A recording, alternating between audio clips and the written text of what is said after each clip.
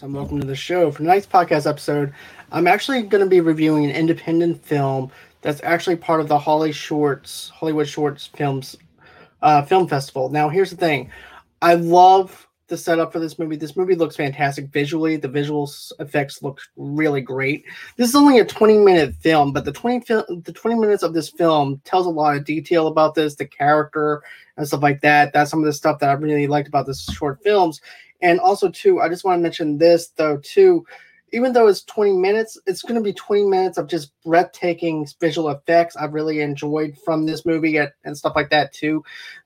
Basically, you have this character. She winds up being out in outer space, and she doesn't have any way of actually contacting anybody in the outside world or anything like that. She's actually traveling in orbit around this black hole.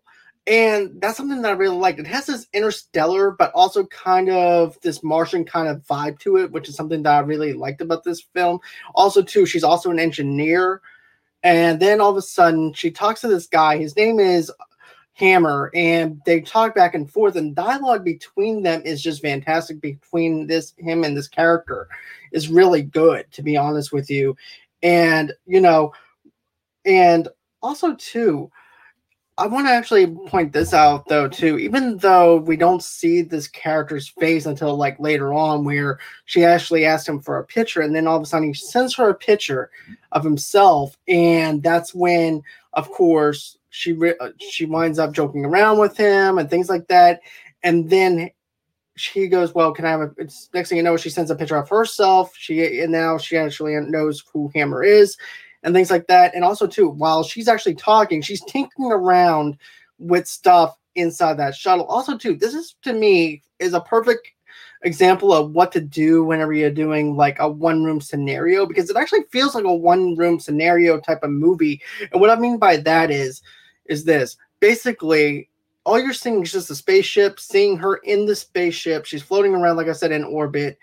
And then also, too, I also like this cut where basically you have this shot of her looking out the window, and then she's looking into the space, out of space and everything, and she sees the destruction of other spaceships and stuff like that. I thought that was perfectly well executed. Also, too, it gives you the sense of danger in this film as well, because she's traveling in this black hole. She doesn't know what she's going to do or anything like that. She's tinkering around with this one little object to where she's hoping this one object will be able to give her enough boost to where she can get out of that black hole or gets to somewhere that's actually part of safety. Also, too, another thing that I really liked about this is the fact that it gives me an emotional attachment to this character that we're only introduced to in this world for a few minutes.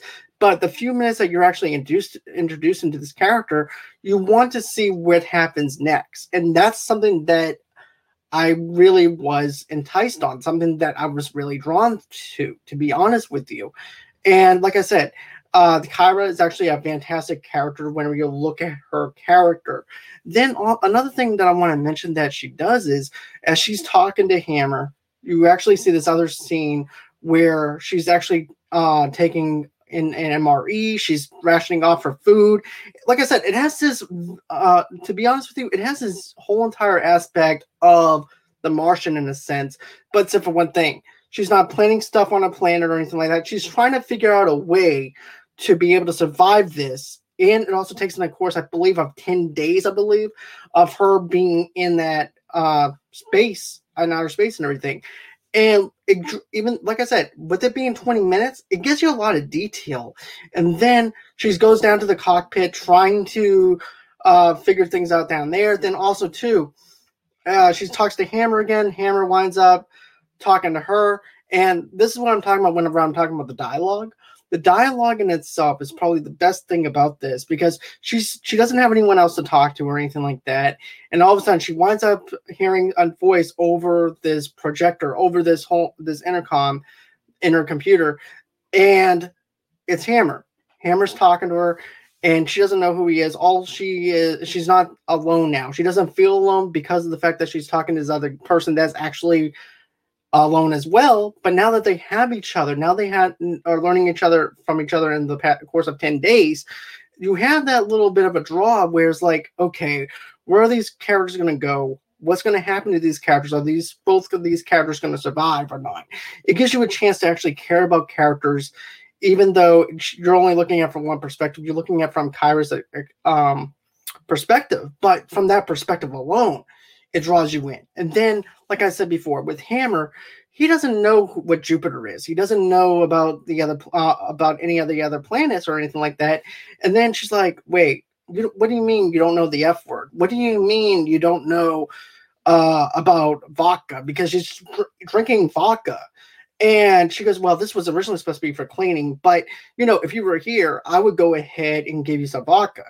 And he goes, "What's vodka?" So apparently they're in different timelines in different types of universes. And I like how they actually broke that down later on in the film. Like I said, this is a non-spoiler review. This is not something that I'm gonna be spoiling or anything like that for everybody else, because I want everyone else to be able to enjoy and have the same experience that I do. But it makes you understand who Kyra is as an engineer. And also too, you also are glued into this other character that you can't see, but you're like, how in the world does he not know what the F word is? How does he not know what vodka is? And then once he actually explains it, hey, look, I'm in a different timeline or time loop than you are. Then you're like, okay, so therefore he's in a different universe, and because he's in a different universe, a different parallel universe, maybe they don't have vodka. Maybe they don't have cuss words. Maybe where he's from and everything on his planet, they don't talk the way we do. So therefore, he does not understand what the F word actually is. So that was something that I really have to say that they did a really good job on, is leaving a little bit of a mystery and also speculation, because I feel like movies nowadays, you actually have to explain everything to everybody and stuff like that, and not let the movie stand on its own merit. And this is something that it does. It's a smart movie. It doesn't treat the audience like they're dumb or anything like that. It gives the viewer to actually speculate, use their imaginations, and care about these characters and the motivation of these characters. Also, too, then once you find out too that he's actually in a sandstorm and stuff like that in this other planet, and then Kyra goes on ahead and fixes the contraption that I was telling you about, and then puts it into the ship, and then all of a sudden it starts getting hot and stuff like that. So there might be a little bit too much power in that ship for it to actually handle. But then later on, she winds up figuring out a way to fix it and things like that. And the next thing you know, when she's talking to Hammer, she's and everything, because she's like, you know what, screw this. I want to be with you. I want to go ahead and be where you're at. And Hammer's telling her all the dangers that could go wrong if she's over in another dimension. But still, the fact that she knows about the danger and stuff like that in this film makes you care about that character even more. And then there's also a plot twist towards the end of this movie. To me, it's a plot twist, but I'm not going to get into that plot twist. All I'm going to say is your mind will be blown with the plot twist and the way that they actually tell it. But that alone, no pun intended, but this movie has perfect visual, perfect storytelling. This movie is, like I said, clocks in at 20 minutes long. It's a perfect short film.